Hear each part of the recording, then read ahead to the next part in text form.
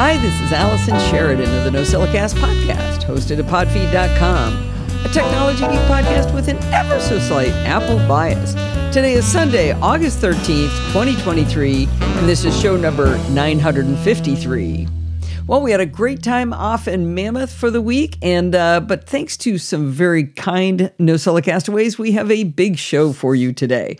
I need to tell you, though, that this coming Sunday, we will not have a live show. So let me check the date here. On Sunday the 20th, there will not be a live show because the show is going to come out on Wednesday the 16th because we're off again this time to Houston to meet our brand new grandson, Teddy. So things are going to be a little crazy for the next few weeks. And because we got another trip planned after that. But in any case, there will be a show next week, but it will not be a live show. Will not be live on the 20th. All right. With that, let's go ahead and kick into the show. We're going to start out with Kurt Liebezeit. My adult children think I'm an anachronism. I write paper checks to pay my utility bills. I have an iPhone, but it's an oldish iPhone XR, or maybe that's 10R. And I don't even use half of my 3 gigabyte data allotment. I don't do social media other than to sign into Discord on Sunday nights to check in with the friendly and enthusiastic NosillaCastaways. And I still use a real desktop computer, not even a cool Apple Silicon laptop. As detailed in an earlier submission, I'm still using a 2010 Mac Pro as a daily driver, for reasons that will soon be revealed. I have a lot of 33 1/3 LP records, nearly all of them in the folk music genre. I haven't counted them lately, but there's about 35 linear feet of LPs stacked tightly in 4 bookcases.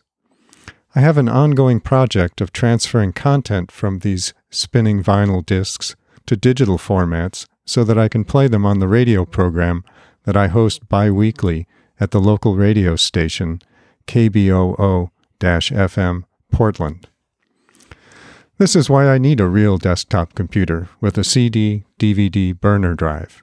I could easily rip the LPs to digital files and call that sufficient, but I'm kind of old school and anachronistic. I like to make CDs that include not only the audio files, but also the liner notes and the artwork. This is possible with programs like Toast, which you can use to create what are called enhanced audio CDs that have separate subvolumes for the musical tracks and the digital data.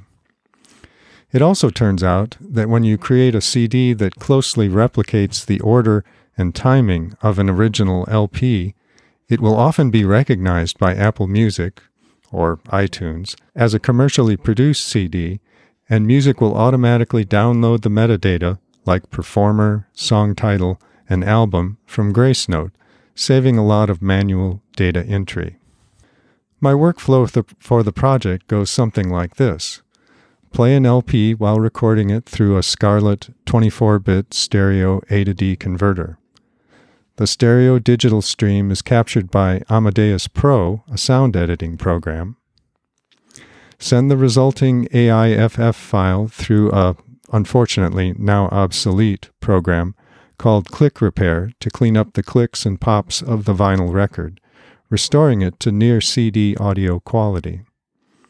Adjust the levels of the tracks and split the tracks out to individual files in 16-bit AIFF format back in Amadeus Pro again. Photograph the album covers, front and back, along with any enclosed liner notes. Then burn the whole dataset to a CD using a CD burner program.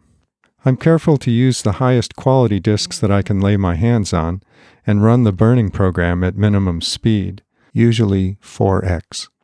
With good quality Taiyo Yuden or JVC discs, now superseded by CMC discs, I've had good luck with CDs still being readable after 15 years. Once the CD has been burned, I mount it so that music sees it and tries to match it up to a commercial CD product. Often, it will find an appropriate match, and then I just direct music to rip the CD to MP3 format within Music. If it doesn't find a match with Gracenote, then I have to manually enter the metadata in Music before ripping the CD to an MP3. Now, when I sync with my iPhone, the MP3 gets transferred to the phone, where I can listen to it on the go, in the car, or at work. I archive the AIFF files and the photo documentation on network-attached storage for safekeeping. Now you might be listening to this thinking, optical media is dead. Apple got rid of it 10 years ago. Why should I care? One reason that I can think of is that I still think that it is a good idea to have a layered defense against data loss. There's a technology out there called the M-disk, which is supposedly archival quality. The manufacturer has put their disks through rigorous testing, and they make the claim that data stored on an M-disk should last 1,000 years. Even if you discount that specific claim, it seems likely that an M-disk will hold your data through the next generation or two. So maybe it makes sense to put together a couple of M-disk DVDs containing your most irreplaceable family photos, videos, and oral histories. You can get a portable CD-DVD burner from Otherworld Computer for about $35, and the M-disks themselves are available from Amazon. So what is the problem to be solved then? In one word, toast. I started using Toast 5 back in 2003 when it ran on a titanium PowerBook G4. Corel, formerly Roxio, has continued to issue new versions of Toast that correspond roughly to major operating system changes. They're now up to version 20, and although they have added features to the suite of software that they ship with Toast, the underlying main program hasn't changed much. In fact, I would say that the main program has actually regressed. I used to repurchase the whole shooting match under duress every 3 or 4 years, when Apple's operating system changes made the old Toast unusable, and I was often disappointed to note that the old reliable features that were critical to my workflow were either hidden or bug-ridden. Honestly, if Toast 5 were able to run on my current hardware, that's what I would be using. I forget what exactly it was that was the final straw for me. It might have been the more stringent licensing check that was unable to handle allowing more than one user on a given computer to be able to run the program. There was a workaround involving a directory copy in terminal, which I was perfectly capable of doing, but I was annoyed. I decided to go looking for a replacement for Toast. I want to mention here a useful resource that perhaps our listeners might not be familiar with, or perhaps were aware of at one time but have forgotten. That resource is the website alternative2.net. You can go to that website, type in the name of a program, and it will show you crowdsourced alternatives that provide a similar function. When I did that for Toast, it showed me a bunch of Windows programs that burn CDs, but not much for the Mac operating system.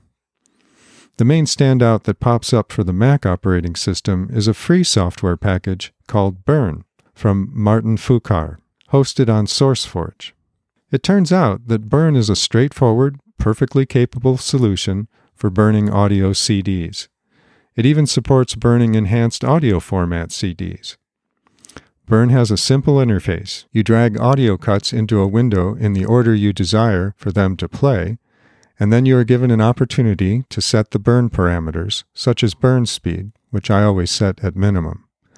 Then you press the burn button. Putting together an enhanced CD requires 2 steps. You burn the audio files first, but check a box that says to leave the session open, meaning not finalized. Then you burn the data files in a second burn step, and this time uncheck the box so that the catalog is finalized. Burn has never given me a problem as far as working with various disk manufacturers or even various CD burner hardware. Burn also has the capability to burn DVD disks. My needs are almost exclusively in the audio-only side, so I've only made a couple of data DVD disks and 1 DVD player disc.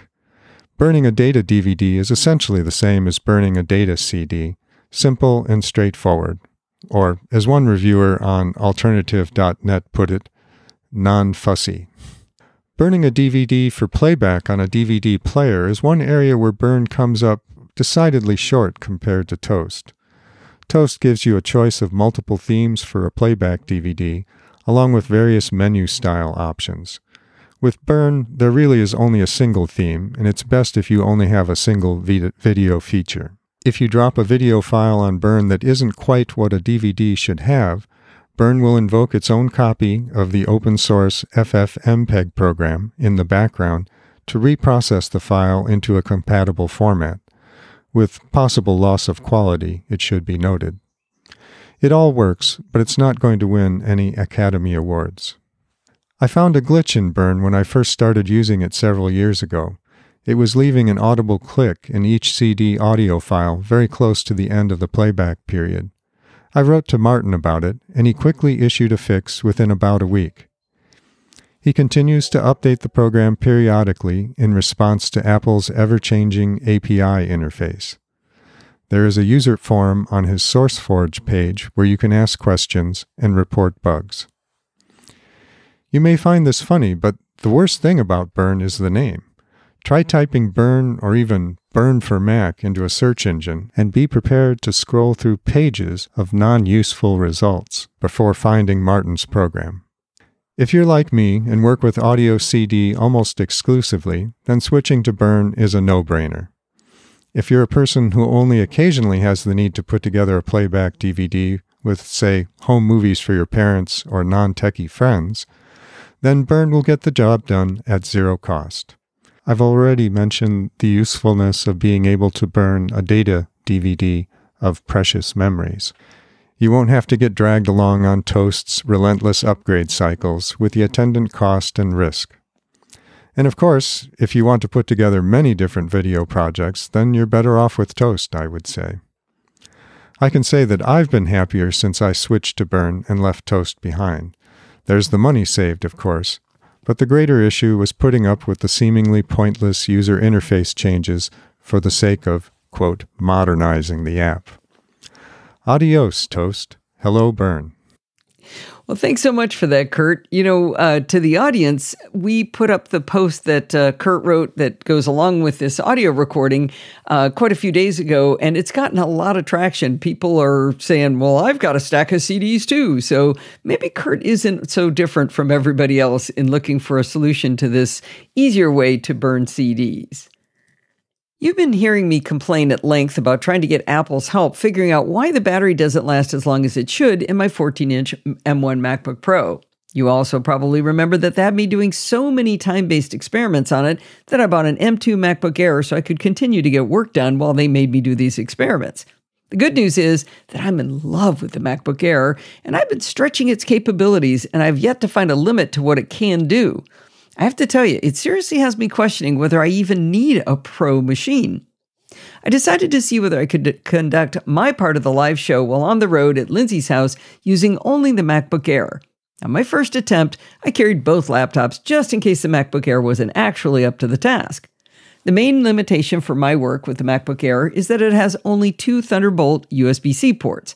I use a lot of peripherals when I'm doing the live show, and at home I have a CalDigit TS3 Plus dock and an OWC Thunderbolt hub, which together manage all of those connections. But when I'm on the road, that'd be a lot to carry along. Let's review the list of devices I need to plug into my traveling Mac for the live show. First, I have a Shure MVI USB interface for my XLR microphone. Now that's not my standard interface, but it's the one I take on the road. I also have, I need Ethernet since Wi-Fi makes video a bit unpredictable.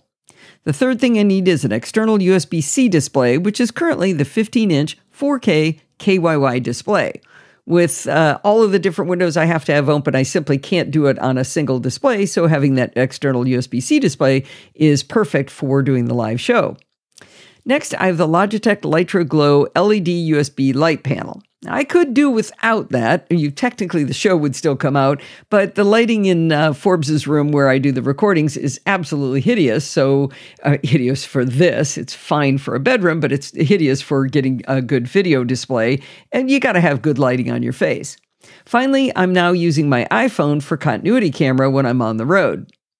The first time I tried using the MacBook Air for the live show, I used the Satechi 4-port USB-C hub that I reviewed a few months ago. This hub provides 4 USB-C 3.0 Gen 1 data ports. It doesn't provide pass-through power delivery, but I can use the MagSafe charger on the MacBook Air and not take up a USB-C port. Now, remember my very recent article when I talked about the difference between a hub and a dock? And we said that a hub just multiplies the existing ports. In this case, a hub is the right choice because the MacBook Air only has those 2 Thunderbolt USB-C ports on it. I'm really comfortable using dongles to make those USB-C ports into anything I want, so I don't need a dock to change the functionality. I only need more USB-C ports. Now, the challenge of using a USB-C hub was that many devices don't work properly if plugged in through a USB-C hub or any kind of USB hub, especially if it's a bus-powered hub like my Satechi. For example, the KYY USB-C display simply will not function if it's plugged in via a USB-C hub. In my testing at home, I realized that the microphone interface also required a direct connection to my Mac. If both of those devices have to connect directly, then that's both of my USB-C ports used up, and I can't add any other peripherals, including that Satechi hub. Well, around the time I was preparing for this exercise, I heard Pilot Pete say on the Mac Geek Gab that he figured out how to trick his mic interface into working through a USB-C hub. He said if the Mac was off, or at least asleep when you plug in the interface, when you awaken the Mac, the interface will work through a hub. This solution actually worked for me. This meant I could have the external display take one port and the USB-C hub from Satechi take the second port, and I'd gain those 3 USB-C ports. This allowed me to plug in all of my devices while at Lindsay's. Now, it did require a lot of pre-thinking and organizing of my devices, but everything worked. However, we experienced some instability in my audio during the live show. This very likely could have been a problem with StreamYard or the local network, but I was worried that maybe the USB-C hub might have been the problem. Perhaps a Thunderbolt hub would do a better job. Now, the ability to have a hub for Thunderbolt only came out with macOS Big Sur in 2020. Before then, Thunderbolt devices ended the Thunderbolt chain. But with Thunderbolt 3 or 4 equipped Macs and Thunderbolt 4 equipped PCs, we can now all enjoy Thunderbolt hubs, multiplying the number of Thunderbolt ports. In my article from January 2022 entitled The Wonder of Thunderbolt Hubbing with the OWC Thunderbolt Hub, I explained how on my desktop I have that OWC Thunderbolt Hub connected to the CalDigit TS3 Plus dock, which adds 2 more Thunderbolt ports to my Mac setup. But for travel, I'd need something with even more ports. Back when I wrote the article about the OWC Thunderbolt Hub, David Price commented on the post asking me, "Did you consider the CalDigit Element Thunderbolt Hub?" I had to confess at the time, I didn't even realize that existed when I wrote about the one from OWC. But a few months ago, when Steve and I visited David Roth and his lovely wife Jennifer, and more importantly, their darling golden retrievers Luna and Melody, I noticed a tiny box on David's desk next to his Mac. It was the CalDigit Element Thunderbolt Hub that David Price had asked me about. This hub is about the size of a deck of playing cards and is similar in size to the OWC Thunderbolt Hub. But sitting on his desk, it looks so tiny and portable, it really caught my eye. I tried to take David's from his house, but he caught me, so instead he sent me a note when the CalDigit Thunderbolt Element Hub was on sale. I picked one up to see if it would make my travel setup any easier. The great news is that on our first test, there were 0 glitches with my audio or video using the CalDigit Element Hub along with the MacBook Air. Not only that, this hub has so many ports, I actually had some left over. The CalDigit Thunderbolt Element Hub has 1 Thunderbolt port on the end, and that's where you connect your computer, and it gives you 3 Thunderbolt ports in return. Like the OWC Thunderbolt Hub, that means you really only gain 2 Thunderbolt ports. But where the OWC Hub throws in 1 10 gigabit per second USB 3.2 port, the CalDigit Thunderbolt Element Hub gives you 4 USB 3.2 ports at 10 gigabits per second. So you end up with a lot more ports with the CalDigit than you do on the OWC. Now, the side effect of this embarrassment of riches in ports was that I actually had to remove some of the dongles I keep attached to my USB-A devices because those were USB-A ports. Since all Thunderbolt 4 ports are also USB 4, I plugged all of my USB-C devices into the Thunderbolt side and then the USB-A devices into the USB 3.2 side. So I have 3 USB-C ports on this, and in there I put the Ethernet to USB-C dongle, the KYY display, and the Logitech Litra Glow for power only. On the 4 USB-A port side, I put the Shure MVI interface for my XLR microphone and the USB-A to Lightning to iPhone for continuity camera. The included Thunderbolt cable connects the CalDigit Thunderbolt Element Hub for all of the data transfer of all of those devices. Since it's a powered hub, I didn't even have to plug the MacBook Air into power using MagSafe. One cable to rule them all. Now, I know that's a lot of stuff to keep in your head, so in the show notes I included a handy-dandy diagram of the setup along with a photo of exactly how messy but awesome this was. There are two things I want to mention about this setup. By our new handy-dandy definition of a hub versus a dock, a hub should multiply the existing ports. But both the OWC I use at home and the CalDigit I bought for the road multiply Thunderbolt hubs, but they also add USB-A ports. Now, I guess we're going to allow it in our definition since Thunderbolt 4 is also USB 4, but it did make me smile to kind of think that through. There's also one downside of a Thunderbolt hub for traveling like this. As I said earlier, seeing the CalDigit Thunderbolt Element Hub on David's desk attracted me because it was so tiny. But what I didn't take into account was how huge the power supplies are for these devices. This tiny CalDigit Thunderbolt Element Hub by itself only weighs 6.5 ounces, but the power supply with its power cable weighs an additional 17 ounces. Now, the whole reason to get a MacBook Air is because they're so thin and light, so you don't have a lot to carry around, but adding this huge weight and size to my bag gave me pause. I started thinking about whether it makes sense to travel with the MacBook Air when I'm going to do the live show, or whether I should just carry the MacBook Pro since it doesn't need a hub because it has more ports. It was time for some math. MacBook Pro weighs 54 ounces. But the MacBook Air plus the CalDigit Thunderbolt Element Hub, including its massive power supply, weighs 66 ounces. So that makes the MacBook Air combo kit 22% heavier. Now, it may be illogical, but I'll still travel with the MacBook Air. It's easier to take out in the car to get some work done. It's easier to carry between rooms. It's easier in just about every way to use than the 14-inch MacBook Pro. I'm willing to pay the price of the extra weight of the hub just to have that convenience the rest of the time when I'm away from home and I'm not recording. Don't forget, I'm already carrying a mic interface, a mic tripod, big headphones, a light, and a 15-inch USB-C display. So what's an extra pound and a half in that bag? The final reason I won't travel with my MacBook Pro is that the battery life problem still has not been resolved. I'm afraid it may live out the rest of its days as a desktop. The MacBook Air has a longer battery life even if the MacBook Pro didn't have problems, so it wins on all of those counts. I have to say that the CalDigit Thunderbolt Element Hub is a great little device for expanding the Thunderbolt and USB ports you have on your computer, whether it's a MacBook Air, a MacBook Pro, or a Thunderbolt 4 equipped PC. You can buy it on Amazon for $230 right now, and as of the time of this article, there's a $20 off coupon.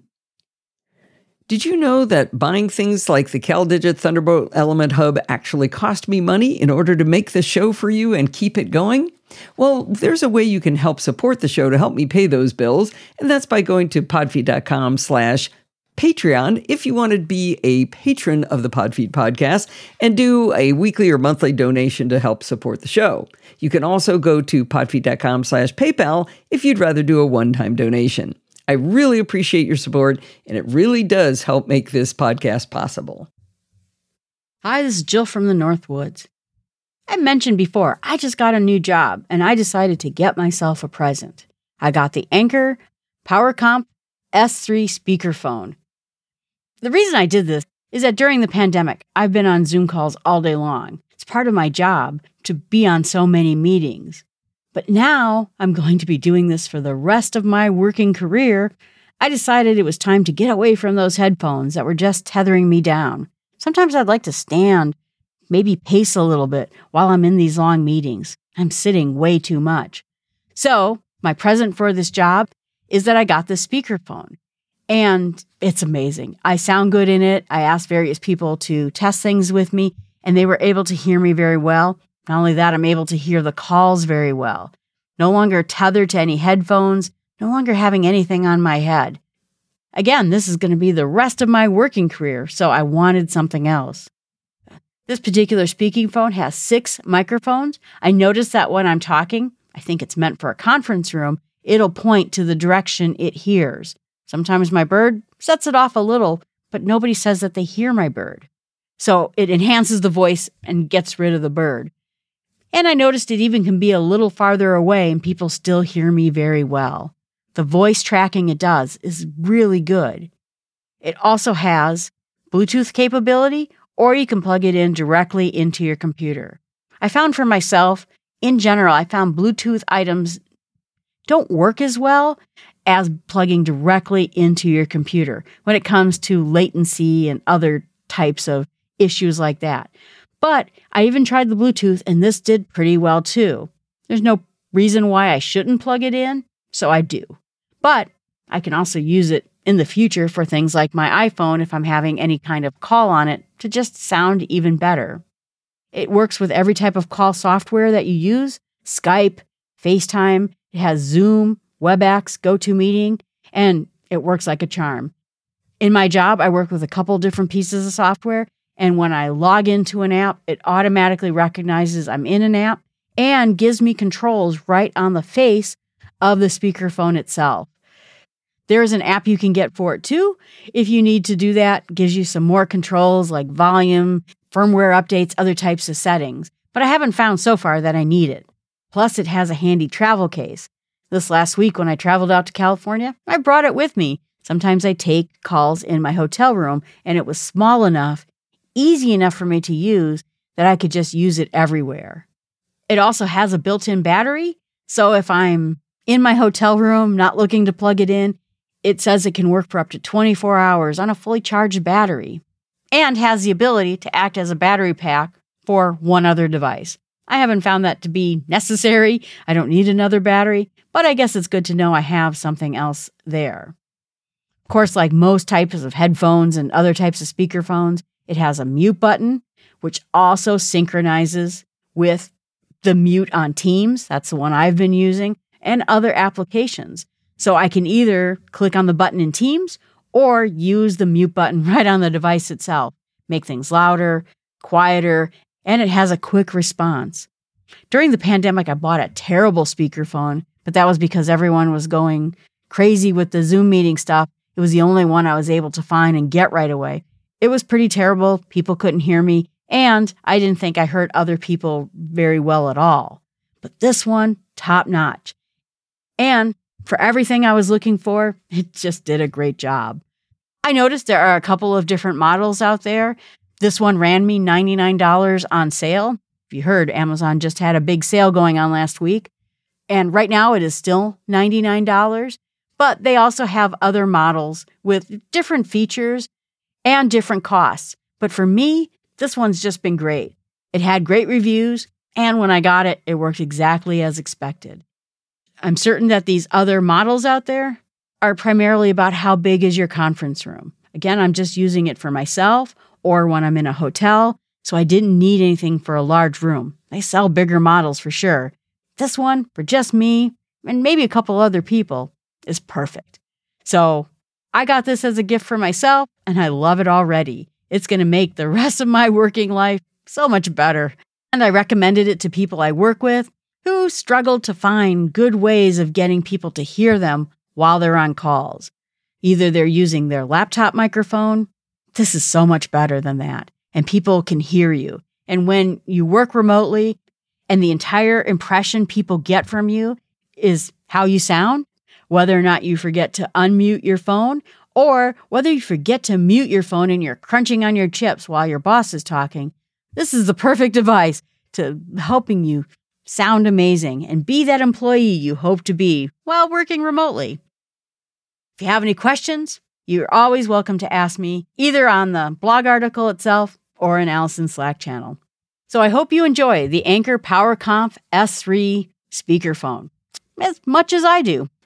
That was great, Jill. I love it. It's funny. It just doesn't seem like something we would buy nowadays is a speakerphone, but I completely understand why that works. Lindsay has one, and I know she really likes it for her calls. But I'd like to throw in a few extra comments.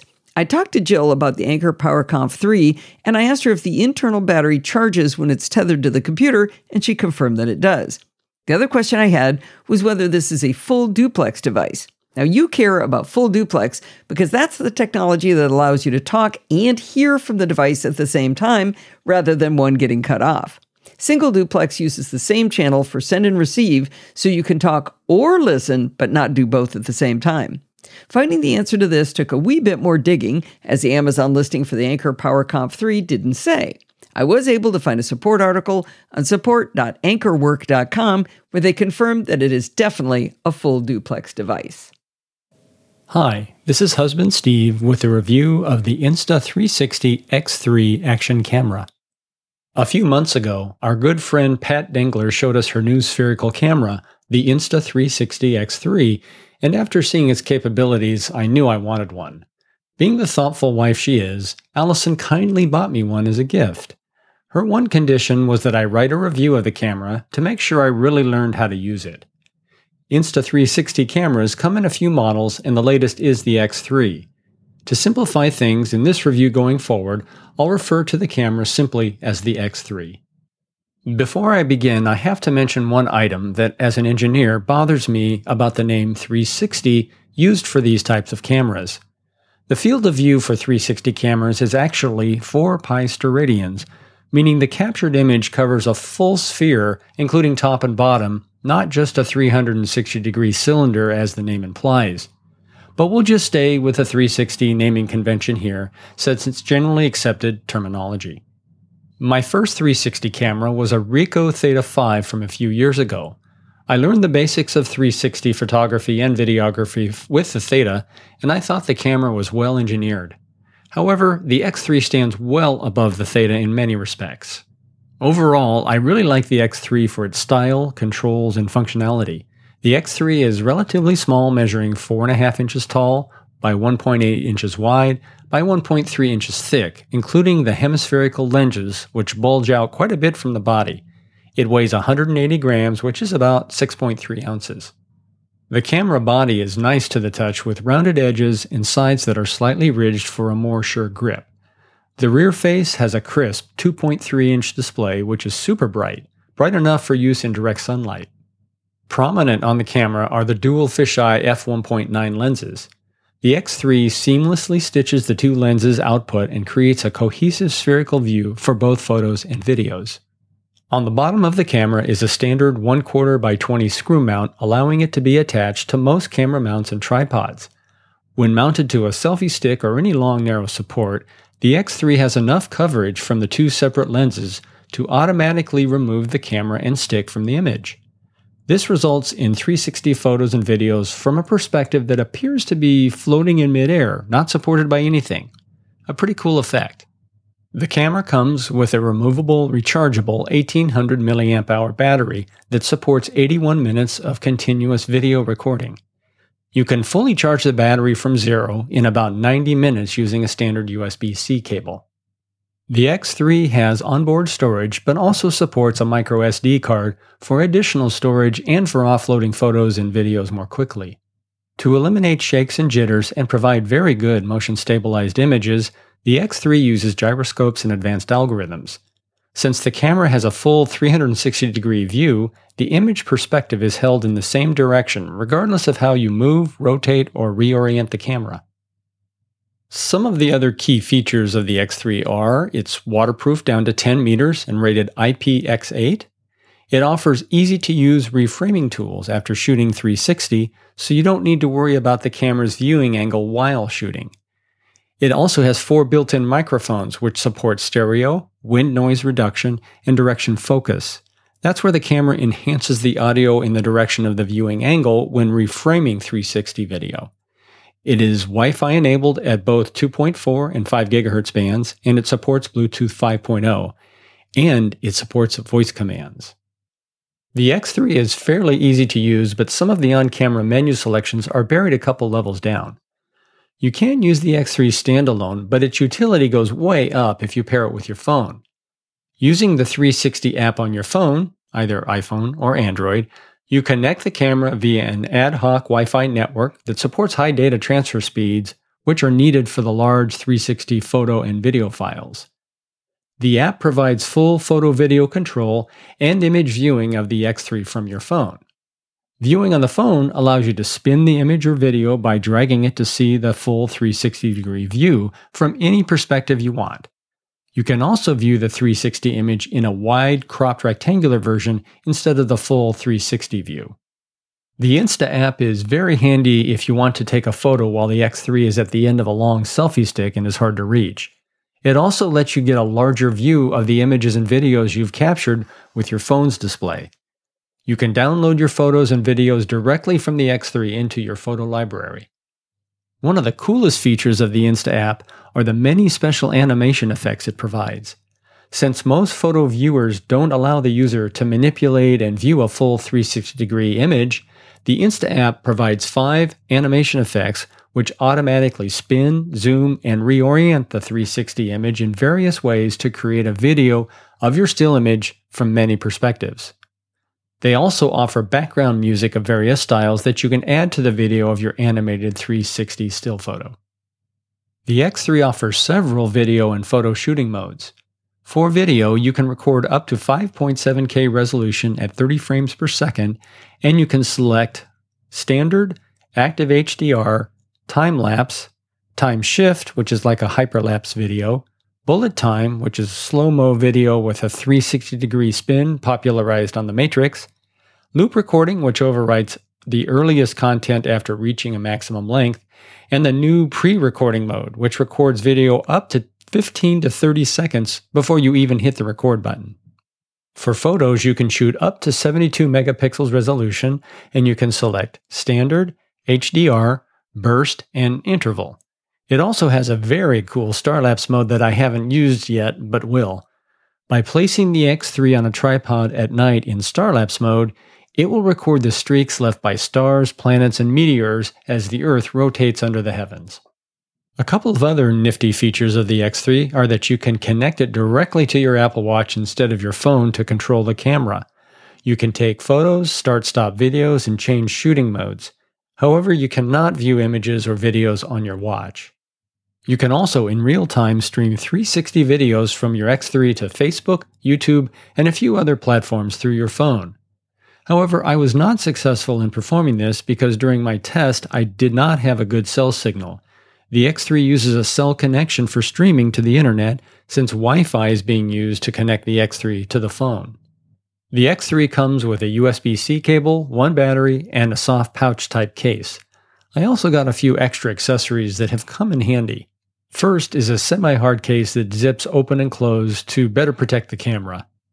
Probably one of the most useful accessories is the selfie stick, which is important for removing your hand and arm from a 360 photo or video. One version of the selfie stick that Insta offers has 3 small legs that unfold at the bottom of the stick so you can freestand it on a surface, like a tripod. I also got a 2-sided lens protector which is easy to slide on and off just the lens portion of the camera. It's very important to use this cover when you're not shooting since the lenses on both sides of the X3 bulge out significantly from the camera body. If the camera falls or scrapes on a hard surface, the bulging lenses will be one of the first things to get scratched, so I highly recommend getting the 2-sided lens protector that covers both front and back lenses. I make a point of putting the cover back on the camera whenever I finish shooting with it. Finally, I got a dual battery pack charger that supports USB-C charging along with a spare battery. Okay, bottom line. The Insta360 X3 is the most capable portable 360 action cam that I've seen so far. At about $450 on Amazon, the X3 is not inexpensive, but I think it's worth it. It's rugged, fully featured, has great software support, and produces high-quality photos and videos. The camera has so many features I haven't discovered, let alone used them all yet, so I have a lot of fun ahead of me finding out what this action camera can really do. Well, I know many of you, whenever you tell me about some cool new gadget you got, the first thing I say is, so when's the review coming? I realized after doing my talk at MacStock of Learn by Teaching that if I could get Steve to do the review, then he would learn how to use it. And it does seem to have worked. I'm really happy that he got this because we just got back from Mammoth and he did a lot of work learning to use it before we left and being able to write this article. And so he was able to take some really, really cool pictures and videos while we were on our trip I think my favorite one was when he actually stuck the camera underwater. I think he mentioned it's waterproof. He stuck one lens underwater and one out of the water and got this really cool picture in and out of the water in 360 or in 4 pi steradian, as we like to say around this house. The other thing I wanted to say was he mentioned the lens protector, and I was really happy that I was able to find that good lens protector that's so easy to put on and take off, but will never fall off, because when he had the Ricoh Theta, he did get a scratch on one of the lenses. And as a result, I got really good at opening his photos in Affinity Photo and opening the rectilinear editing function that they have where you can actually edit 360 photos. And I was able to go in and just, use inpainting to get rid of that little smudge on every single one of his photos. So I'm really glad that we were able to get that lens cover for him. And it does take really cool pictures and videos. Lindsay asked me for a very unusual present for her birthday this year. She asked for a motion book from themotionbooks.com. The motion book is a video screen inside a book that automatically plays any videos or slideshows you put on its internal storage. She wanted one of the motion books so she could have her wedding video and maybe some slideshows as a coffee table book. That design sounds simple enough, but the execution and elegance of the software and the instructions really made me want to tell you about the motion books. The motion book is a very elegant linen-covered book that's 8.5 by 6 by 0.5 inches. When you open the book, inside is a 6.5-inch diagonal 16 by 9 aspect ratio screen with 5 buttons below it. There's one for rewind, play pause, fast forward, and volume up and down. Opening the motion book auto-plays the video from the beginning after about 5 seconds. During that few seconds of wait time, you'll see the battery charge level of the book before the video starts to play. Now that you understand what it looks like and have a feeling for how it plays, let's talk about the elegant setup. Inside the box is a little card with a QR code that will take you to themotionbooks.com/learn, where you can watch a very short 2.5-minute video on how to set up the device. It's a really well-done screencast with a simultaneous split screen of Windows on the left and macOS on the right, with the voiceover giving very clear instructions. Now, those instructions explain to connect the motion book to your computer using the included 9-inch long micro USB cable. Boo that it's not USB-C. Anyway, the motion book then shows up like a normal USB attached drive. There are 2 little video files on the motion book. One is a welcome file, and one is the same help video to explain the setup. After I'd followed the instructions, it occurred to me that I probably could have watched the videos right on the motion book. The instructions tell you to delete those 2 videos from the book and empty the trash, and only then to drag your own videos to the motion book. The last part of the instructions and another included card in the box both say in giant letters, "Do not format." It goes on to say, formatting the motion books will remove our unique software and break the video playback functionalities. To free up memory on your device, move the files you want to delete into the trash and empty the trash. Do not format the motion books. Needless to say, I chose not to format the motion book I got for Lindsay. After I dragged Lindsay's wedding video onto the device, I opened the book and it instantly played. Well, after 5 seconds. The audio was just fine, about what you would expect from a 6-inch tablet. It was perfect for the device. If you hold down the fast forward and rewind buttons, it easily moves forward and back through your video. The instructions also explain that if you want to control which video plays first in your book, simply change the names of the files with a leading numerical prefix to alphabetize them on the device. Easy peasy. If you know someone who is tech-phobic, the motion books will preload your video for free before delivery. You upload your video to YouTube, Vimeo, Dropbox, Google Drive, or pretty much anywhere with a URL, and they'll upload it and install it on your book. The Motion Books website, have many different options on which book you buy. But in reality, they're pretty much all the same. They're the same size, they're the same storage, they're the same color of linen, but you do get to choose what one line of text appears on the front and the font for that. You can choose from Our Wedding, Best Day Ever, We Do, or Memories. You could also personalize your cover message. Now, the pricing is interesting. Every single book option is priced currently at $105 to $125. Now, I assume that would be 2 different sizes or 2 different amount of storage, but it's actually whether or not you have the motion book branding on the back of the book. You know how if you have a calendar made, it'll say Mimeo Photos or Shutterfly on the back? It's just like that. I gladly took the $20 cheaper price for 2 reasons. Firstly, because it doesn't detract from the beauty of the book at all. And secondly, I believe there should be a law across the land that all good products have the name of the company imprinted on them so you can figure out how to buy another one. Can't tell you how long I spent trying to figure out who made this one kind of plastic spatula I like so much. The Motion books have free shipping in the continental U.S. as of the time of this writing, and they have a long list of countries they ship to as well.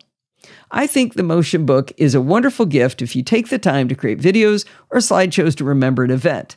By the way, the reason I keep saying the Motion book is so that you remember the URL. It's themotionbook.com. Now, if you've been listening, I said earlier themotionbooks.com, and luckily for us, they bought both of those URLs. But you do have to remember the word the at the beginning, so themotionbook.com. Well, that is going to wind us up for this week. Did you know you can email me at allison@podfeed.com anytime you like? If you have a question or a suggestion, just send it on over. Heck, if you got a new gadget, do a review. Got a new piece of software you like? Do a review. I love reviews, and you can send them to allison@podfeed.com. You can follow me on Mastodon at podfeed at chaos.social. Remember, everything good starts with podfeed.com. If you want to join the fun of the conversation, you can join our Slack community at podfeed.com/Slack, where you can talk to me and all of the other lovely NosillaCastaways that are in there. You can support the show at podfeed.com/Patreon or with a one-time donation at podfeed.com/PayPal. And if you want to join in the fun of the live show, wait until August 27th and then head on over to podfeed.com/live on Sunday nights at 5 p.m. Pacific time and join the friendly and enthusiastic NosillaCastaways. Thanks for listening and stay subscribed.